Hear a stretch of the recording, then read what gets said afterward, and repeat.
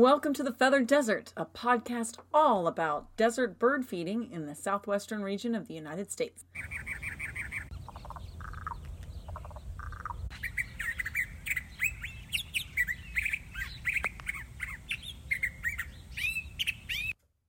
Welcome back to the Feathered Desert, everyone. Today we are going to be talking troubleshooting. We're going to talk about troubleshooting with doves, pigeons, and grackles at your feeders.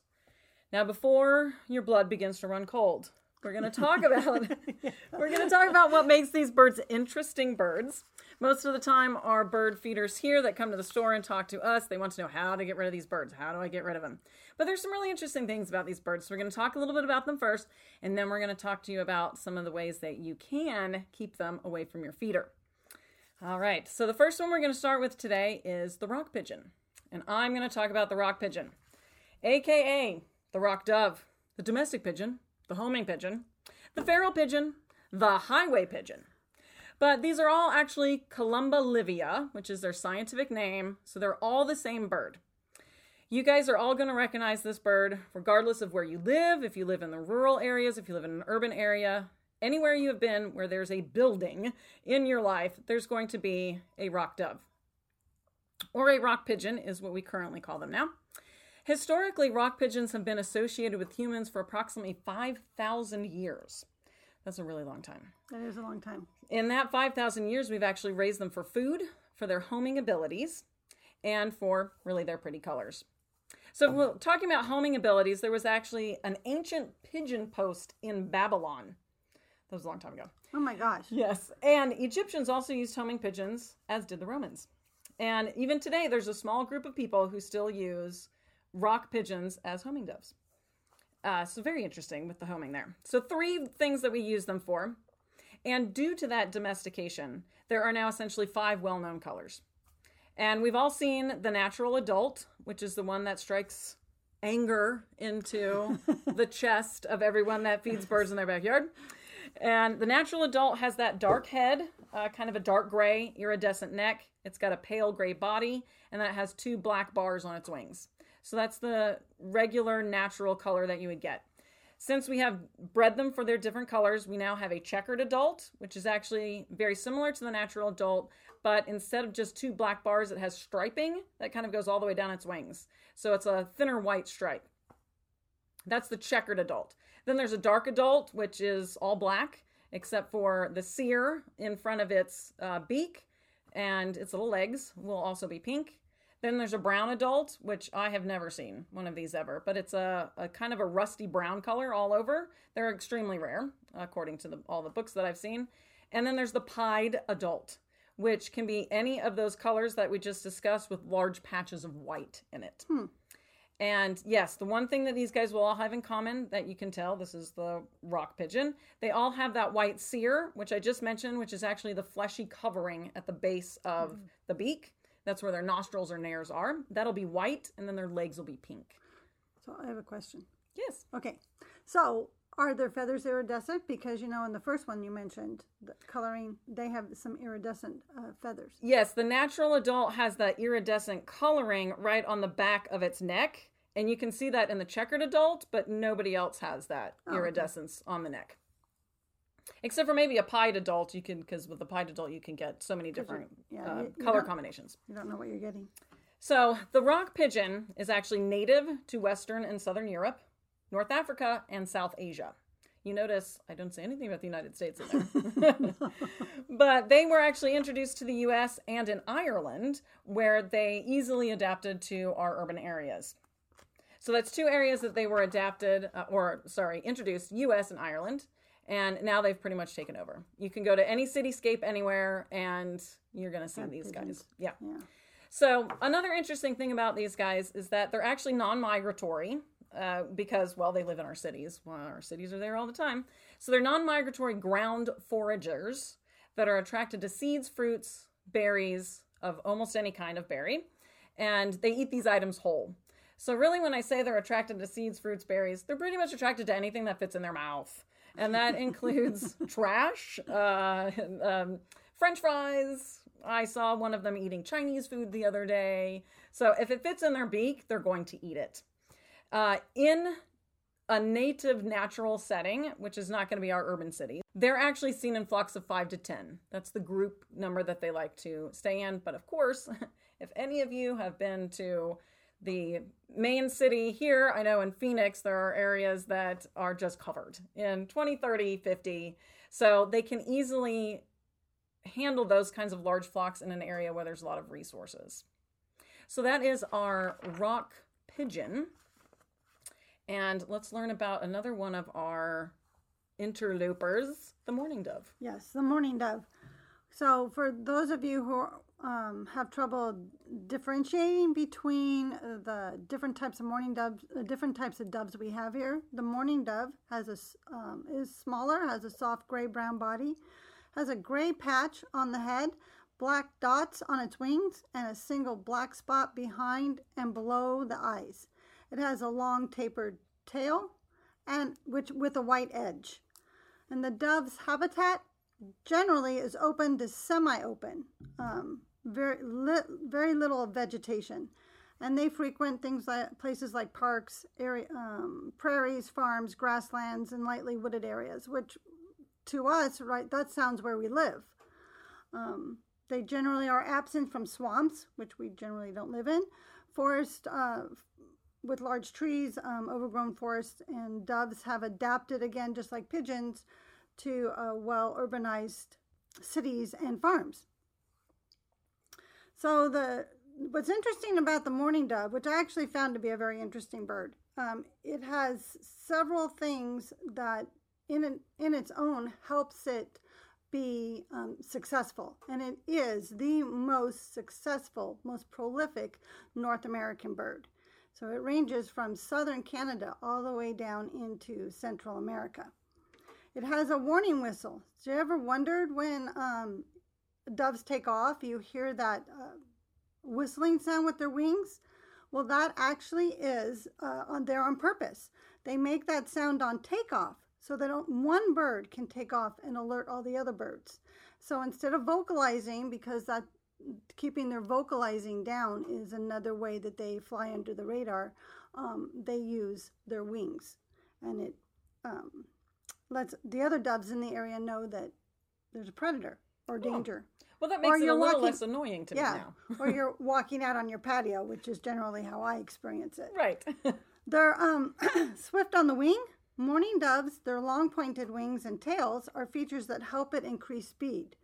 So once it takes off, it can very quickly accelerate to 55 miles per hour.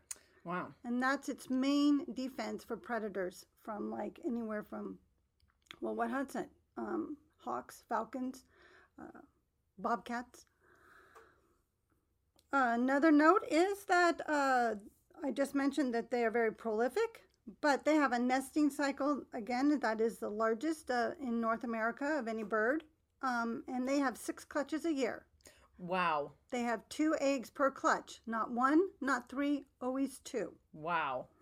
And another interesting thing about it is that it takes both parents to raise their nestlings. Parents share incubating, and so the males will incubate the eggs during the day. The females take the night shift. I've also found this interesting. Mourning doves will lure predators away from their nests by pretending to be injured. They'll feign a broken leg. Now, I know that killdeer will feign a broken leg or a broken wing, but I didn't know that mourning doves did that. So if you see a mourning dove, an adult mourning dove, and it's kind of floundering around as you're approaching it, and you think it's injured, it may not be injured. It may have a nest 5, 6, 7 feet above where you're standing, and it's trying to detract you from that. So it might be best to take a step back and see whether it can fly away or not before you rescue it when it really doesn't need rescuing. Wow, that is very interesting. Okay, well, let's look at another one of our introduced species, the Eurasian collared dove. So once again, let me tell you what it looks like so you can differentiate between all of our doves and pigeons that we have here. This Eurasian collared dove is bigger than the mourning dove, maybe a little bit smaller than your rock pigeon, so it's in the middle there. This one is going to be a pale gray with darker wingtips. And the big giveaway is the dark half collar of black markings on the back of the neck. Thus the name collared dove. There are different types of collared doves. The one that's very common here in the valley, the Eurasian collared dove. And the Eurasian collared dove is native to India, Sri Lanka, and Myanmar. I put that in there just because I like to say Myanmar. It's a fun name to say. And they're also widespread in Europe. They were actually introduced to the Bahamas in the 1970s, and some enterprising birds flew to Florida in the 1980s is when we first started seeing them. So they came from the Bahamas to Florida, and once they were in Florida, they were able to just free range all over the entire United States. But it took many years for us to even discover that they were a collared dove, because they were mistaken for the ringed turtle dove for years. So it was only in the late 1980s that people started saying, this doesn't really look like a ringed turtle dove. Maybe we should look into this. And by that time, it had already spread over the United States. It's not quite as prolific as the mourning dove or the rock pigeon, but we definitely see them here in our area. I know that I have at least 2, probably every 2 weeks, that comes by my feeder checking things out, and I just give them the evil eye, and then they don't come back the next day. But this is also a non-migratory bird as well, because they are ground foragers looking for seeds, greens, soft fruits, and once again, garbage. So since those are the things that they're looking for, especially in our area, we have those things year-round. So there's no reason for them to migrate at all. The interesting thing I did find out about these guys was that they're usually only individually or in pairs. And coming to think of it now, I don't see giant flocks of Eurasian collared doves. If you're seeing large flocks of pigeon-like birds, it's usually the rock pigeon or the mourning dove. And then occasionally you'll see this bird in there with that little mark on the back of his neck, which is that half collar, and the collared dove. And they usually are by themselves or in pairs. And that's pretty much how they live their lives, is once they find their mate, they stay with them for obviously as long as they can, as long as nature allows them to be together. And that's pretty much how they hang out. So I'm okay with just having a couple of doves around. That's all right. All right, let's learn a little bit more about our white-winged dove. The nemesis of most people in this area who feed the birds. But, white-winged doves, it is, outside of, I believe, the Inca dove, it's the one that's a true native to the Southwest. This is actually a migratory dove. It comes up from Central America and Mexico, and summers here in our Southwest. If you're one of the few that hasn't recognized or doesn't know what the white-winged dove looks like, they have white crescents on their wings. And when the wings open up, they open up to white flashing bands on the underside that you see in flight. The white-winged dove has a bright orange eye with blue eyeshadow or a blue ring around it. So their face is very pretty. And it's the fact that they come in not 3s but 30s that just drive you absolutely crazy. The white-winged dove comes up from Mexico to feast on our cactus fruits and the flower nectar from our cactuses. They love, they're a very important pollinator for the saguaro cactus. And we would not have the Sonoran Desert with our beloved saguaro cactus without the white-winged dove. They go hand in hand. And the doves are so dependent on the saguaro cactus and cactus flowers in general that they time their migration and nesting to match the cacti's fruiting schedule. Now, white-winged doves actually suffered severe declines in their populations when we started urbanizing and suburbanizing their desert habitat. But like doves and pigeons in that family, they're very adaptable, and they have learned to get along with people. But they are attracted to desert landscapes. Which we have a lot of around here. Which we have a lot of. They've rebounded in population, and I couldn't find any information telling me that they were moving further north, but they're definitely moving a little further east and west. So they're expanding that way. And what I found really interesting is that they're long living. So the oldest white-winged dove lived to be 21 years old and 9 months. And it was originally banded in Arizona and then recovered later in New Mexico. Wow, that is quite a long time for a small bird. Now we do have another native that we discussed earlier. Cheryl mentioned the Inca dove. This one is native to our southwestern areas, and this is one of our smallest doves that we have in this area. And most people who see the little Inca dove, you don't hate it, even if it's you could have 25 of them at your feeder, and you're like, oh, they're so adorable.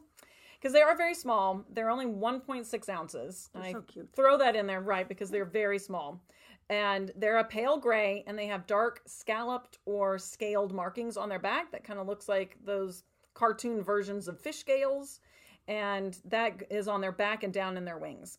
Now, this one I didn't realize until I saw a picture of them, because I rarely see them flying away. I see them just in the dirt, usually underneath my feeders, and doing a little dust bath or just checking out for some seeds. Their primary feathers are actually a rust red. So when they flash those wings out, it's a bit of a surprise. And there is another dove that is similar to them, the ground dove. We don't see it very often here, but to tell the difference between the Inca dove and the ground dove, the Inca dove has a longer tail. Okay. So if you're on that border of the ground dove, which is not typical in our valley area here in Arizona, then once you see that long tail, you'll know that it is the Inca dove. So the Inca dove is actually native to southern U.S., not strictly southwestern, but they are found in Southern California, Southern Nevada, Southern Arizona. And you see the southerns here as our pattern. Mm-hmm. Southern New Mexico. They're found in Texas and then all the way over to Western Louisiana. So they do cover a bit more of our area than our white-winged dove. Yes.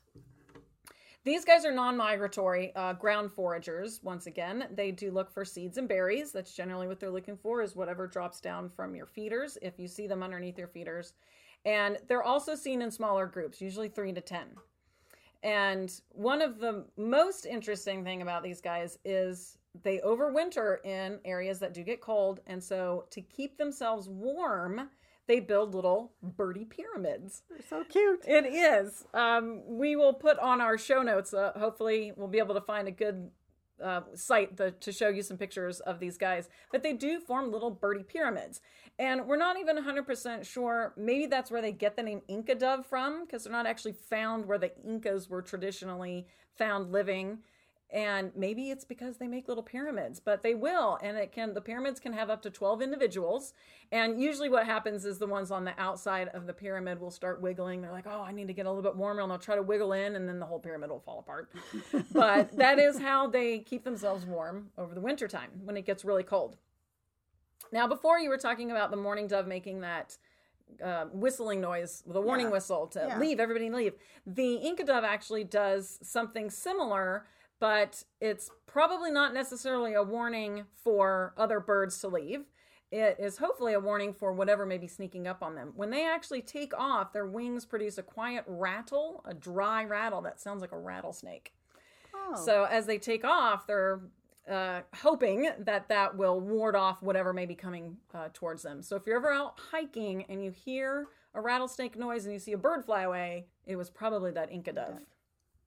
Yes. Isn't that fascinating that feathers can make noises like that? It really is very interesting. Now, as we said before in the beginning, these birds are actually super interesting birds. They're all in the family Columbidae. And there are two things that make the Columbidae family incredibly interesting when it comes to birds. So we're going to tell you these things so that you can appreciate some of the birds that drive you a little bit crazy. We're going to tell you about two of these things that make them very interesting. Okay, the first thing is they all produce crop milk, which is a liquid secretion inside that comes from the lining of the esophagus of these birds. But what actually is a crop? So a crop is a muscular pouch that is an extension of the bird's esophagus and is used to store excess food prior to digestion. Now, these birds have crops. There are other birds that have crops, and there are a few birds, 2 other birds actually, that outside of this family, that the crop milk is a secretion from the lining of the crop milk of the parent bird, and it is regurgitated to the young. It's found in all pigeons and doves, flamingos, and the male emperor penguin. Not the female, but the male can. The production of this liquid begins about 2 days prior to the eggs hatching. So it's a hormonal trigger. So somehow the parent birds know that their babies are going to hatch within 48 hours.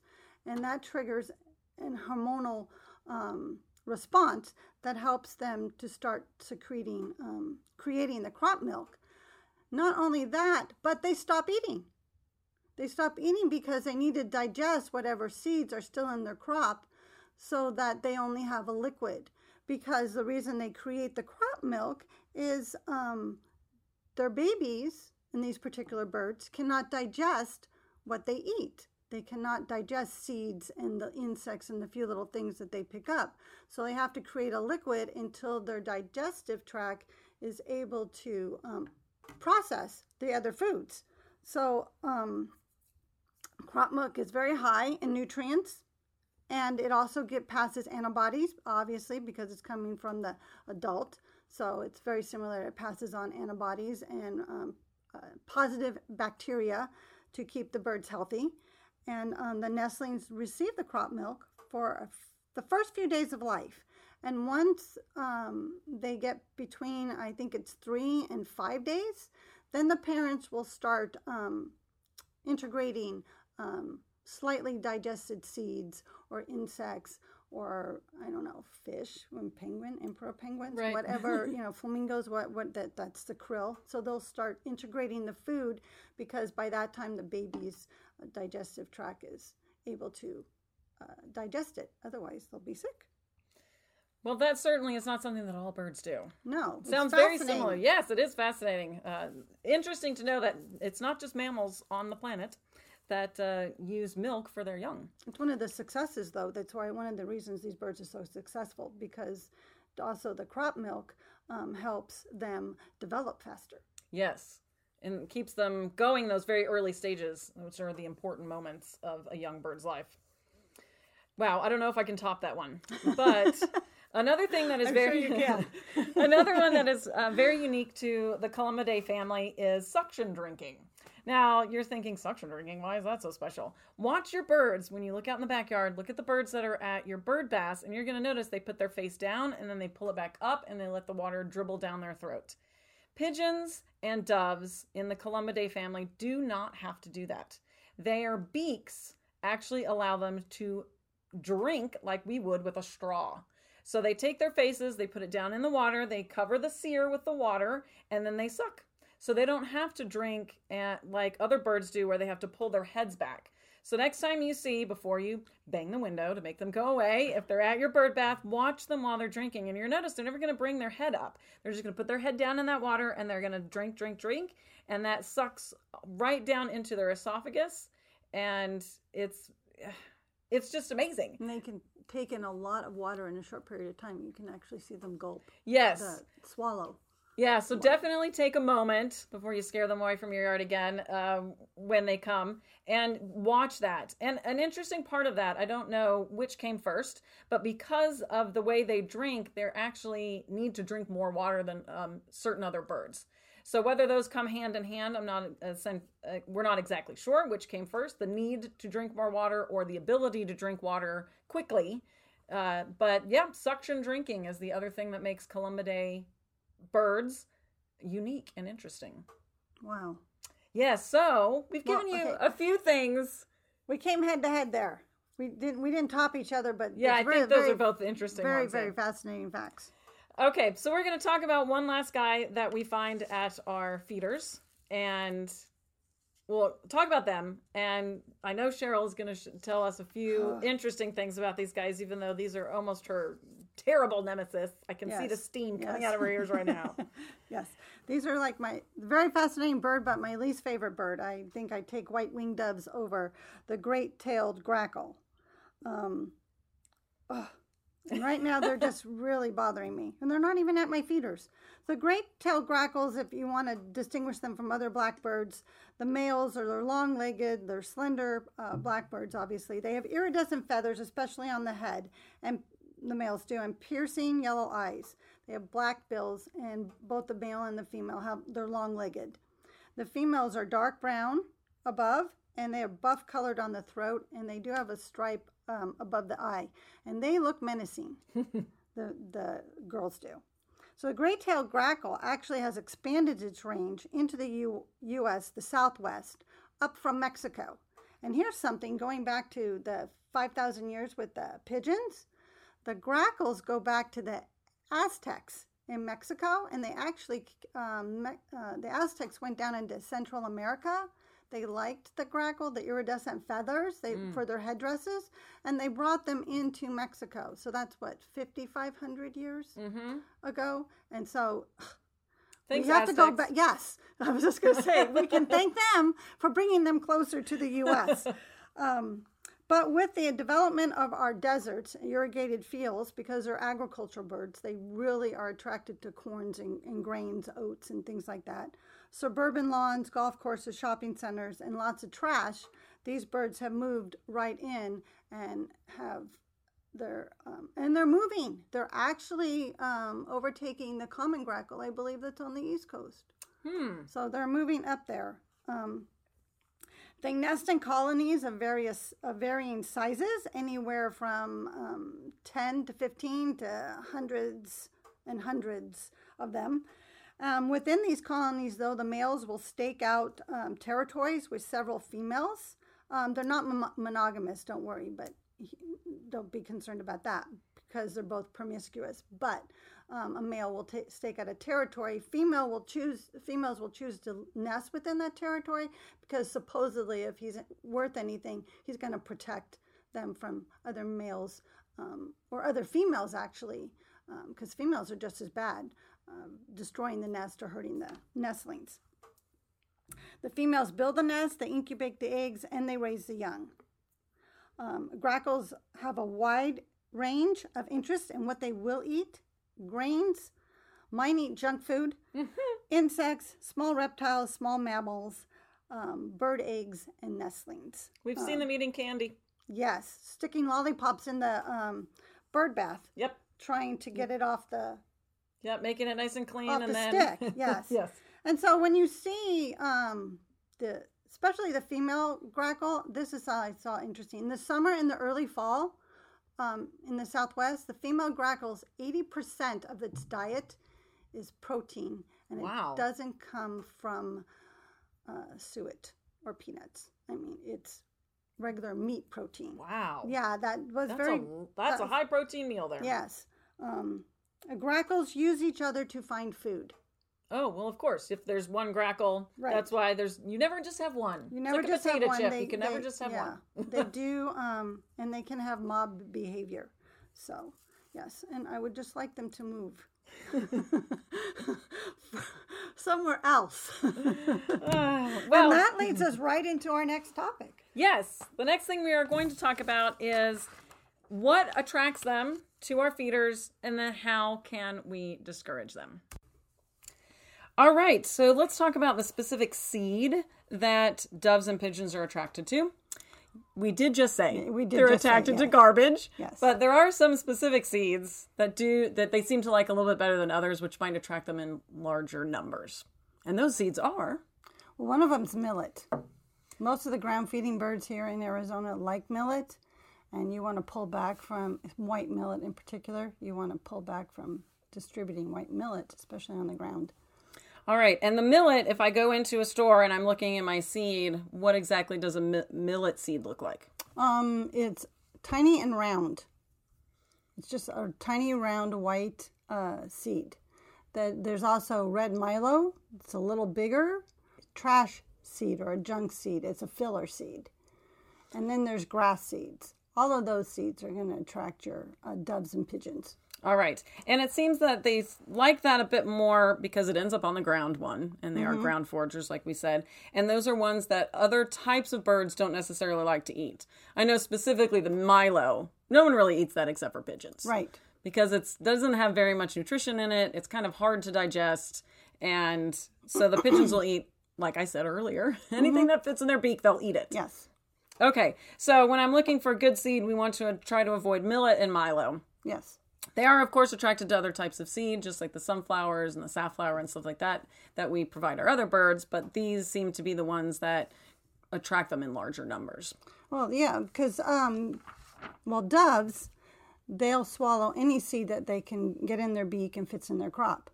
But they prefer easily digestible seeds, which is what the millet and the shelled seeds provide, like the sunflower chips. All right. Now, there are going to be other people listening that are not necessarily in our area, and I know that they say to feed millet there to collect sparrows to your yard. The ground feeders on the ground, which definitely is something that you can do here in the Southwest region, but if you choose to have that millet and you are having dove and pigeon problems, then that might exacerbate your problem.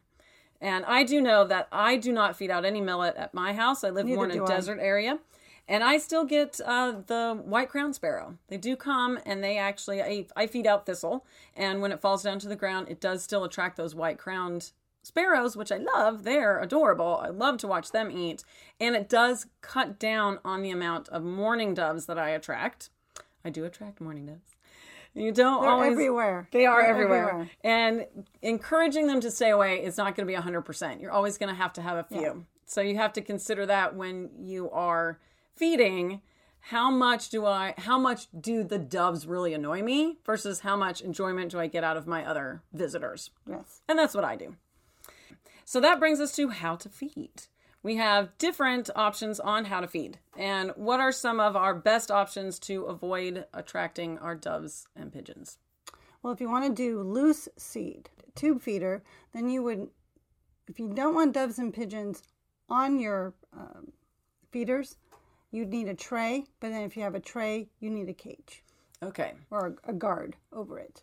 Okay. That allows, there's a diameter, a 2-inch square that allows smaller birds in, but your doves and pigeons can't get in. Excellent. I think that sounds like a great idea. And I do know that a lot of our customers here do come in at our Mesa store and specifically ask for our pigeon guard. Yes. And I know that it fits on all of our tube feeders that are not our giant tube feeders. And that's a good option. Most of them come back and say that it really has taken care of most of their problems. They may have a few doves here and there, but the majority of them have moved on to somebody else's house. Yes, it does work. Yeah.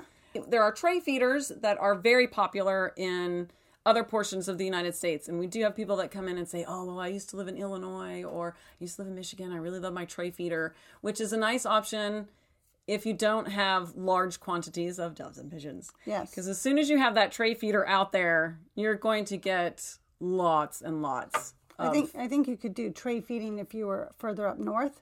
Okay. Or not in an urban setting. Where, because, doves and pigeons, we just talked about how they congregate around urbanization and humans. So the further you get away from other people, then the more likely you can open tray feed and not have the nuisance birds of pigeons and doves. All right. So some of our people that live up in more of a forested area, or if they're going out to their cabin to camp, you could try doing a tray feeder there. Or even down south, just past Tucson, or out to the southwest or southeast where it's more country, a little more rural. They could probably do tray feeding or hopper feeders, because hopper feeders are another way you can feed the birds. But again, it leaves an open area that is very attractive to pigeons and doves. All right. And hopper feeders, just in case those of you out there listening are not sure what they look like, they're the ones that look like the little houses where you put seed in the middle and you open the top and put it in. It's like a hopper that you use to feed other types of animals. That's what a hopper feeder looks like. And I know here at our WBU Mesa store and many of the other WBU stores, they offer pigeon guards. Yes.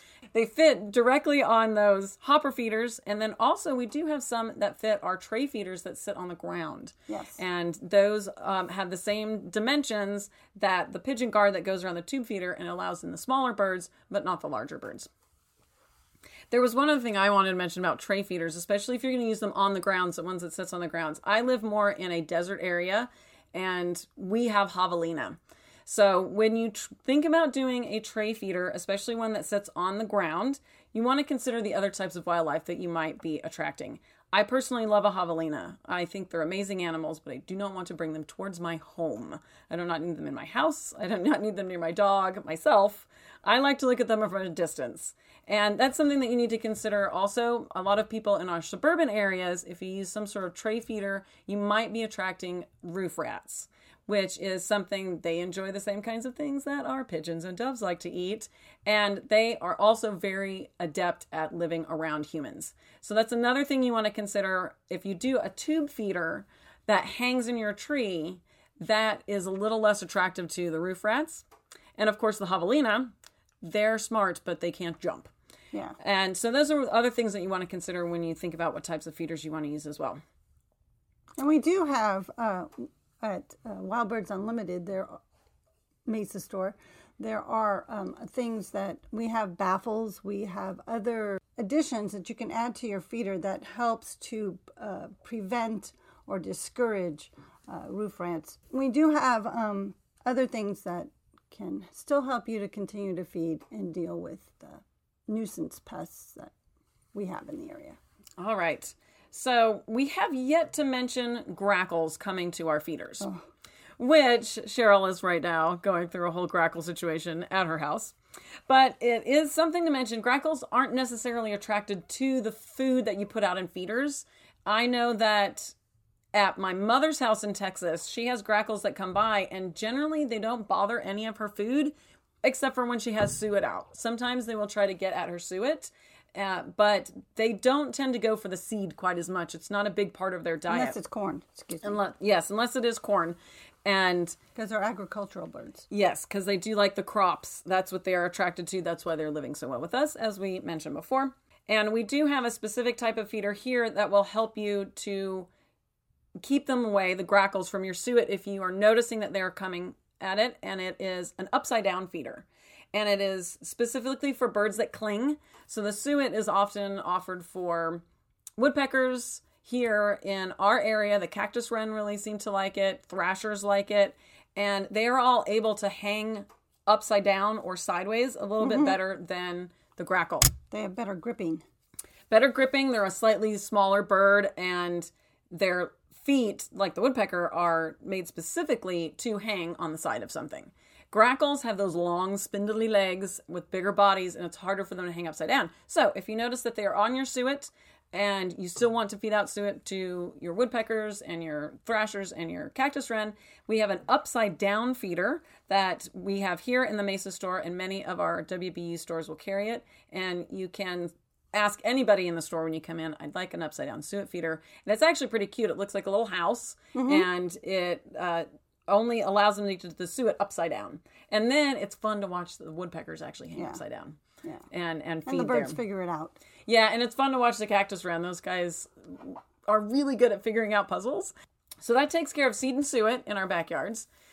There is something else I know that does attract all of these guys too, and that's water. So we obviously live in the desert. We want to offer our birds water when we can. So what do we do if our water is attracting nuisance animals that we don't necessarily want? Do you have any good ideas for that? Well, with pigeons, well, you can remove the water and they'll go away. Okay. But then, of course, we're in the desert. Then you're in the desert. So you have to weigh how many pigeons you're getting. Is it really your bird bath or is it your neighbor's swimming pool that's attracting them? Or your neighbor's front yard fountain, or the apartment complex's fountain. You're just getting the overflow. So you have to look at your surroundings before you actually make a serious determination. But if I had pigeons in my yard, yes, I would take down my bird baths. And I've done it with grackles because they like water too. Just remove them for a couple of days and they'll find another place to hang out. Because it's like a watering hole. It's like they're where they're going to relax all afternoon in the heat because there's a reliable water source there. And we've learned through this podcast that pigeons and doves need to take on more water than your native birds. Right. I do also know that there are options too if you want to put out water for your smaller birds, your smaller finches, a hanging waterer. Hanging feeder. And they look similar to some of the hummingbird feeders that you find, those gravity feeders where they'll have a top and you fill it with water and then it comes down to a bottom that spreads out a little bit and lets the water come out. And you want to make sure if you're going to do that, that it has the ability for probably the birds to sit on it and enough room for them to pick up their heads. Because just like we said earlier, unless it's a pigeon or a dove, they have to be able to tip their head back. And I know that several of the WBU stores around the country, and especially in a desert area, will carry different types of hanging waterers. Mm-hmm. And that is an option to do for smaller ones, for smaller birds. Now, I know you're having a little bit of trouble with grackles in your backyard right now. Yes, I am. And yes. I know that it's not because you have feeders out there. So tell us what you made a decision on how you're going to handle these guys. All right. Well, I have some large tree. I have an oversized lot on a corner, and I have some large trees. They've been there for about 20 years, and they're really hard to trim. So we've been letting them go. And we've just recently, over the last couple of months, been collecting quite a few grackles. Normally, grackles aren't an issue in my yard. But, I mean, I'm not talking like 3 to 5. I'm talking 25, 50, 100 grackles, 200 grackles possibly at one time. So, in doing research for this podcast, I realized that the grackles are not attracted to my trees because of my feeders. They're not on my feeders. They're not in my bird bath. They're becoming attracted to the area because of how high the trees are. Gives them a really comfortable roosting point, and there's bird activity. And unbeknownst to me, until I did some reading, that I didn't realize how predatory they are while they're nesting, and females in particular. So females, 80% of their diet in the summer and the early fall is non-seed. And what does that mean? That means they're eating meat. And what did we list? And part of their diet was nestlings and eggs. And I thought, well, I can just let it go and see what happens, because I'm concerned about my birds my birds, the birds I love, like the little goldfinches, nesting. But then I'm opening up to that predation. Right. And I couldn't live with myself. So I took my feeders down. It's early in the season. I took them down. I did it on Thursday. And we decided we were going to trim our trees. Okay. So we're going to cut 4 feet off of them.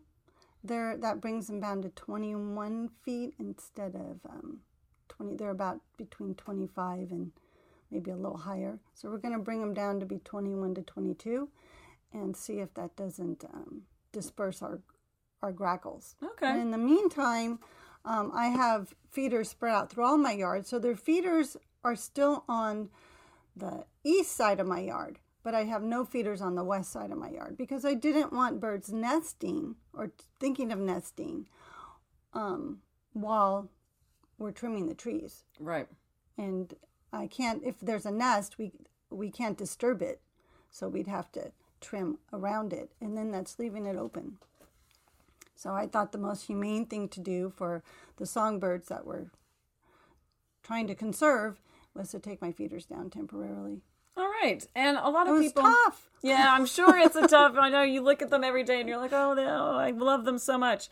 And some people do come to us and we offer them that advice, and they are concerned that the birds aren't going to be able to eat. They're going to starve. That's what we hear a lot is, oh, if I don't feed my babies, they're going to starve. And I want to assure everyone, yes, they are still wild birds. I had to reread that like several times, right, to reassure myself that I wasn't starving my little birds. Yes, they are wild animals. They will find a place to eat elsewhere. They come to us because we offer them something easy to get to, but they will survive. So if you take your feeders down for a couple of days, then it's okay. They will eventually come back. You'll see them all again, and they'll be all right. Well, I hope we gave you guys some good information about problems that you might be having, and yes, we will be looking forward to talking with you on our next podcast. Yes, thanks for listening.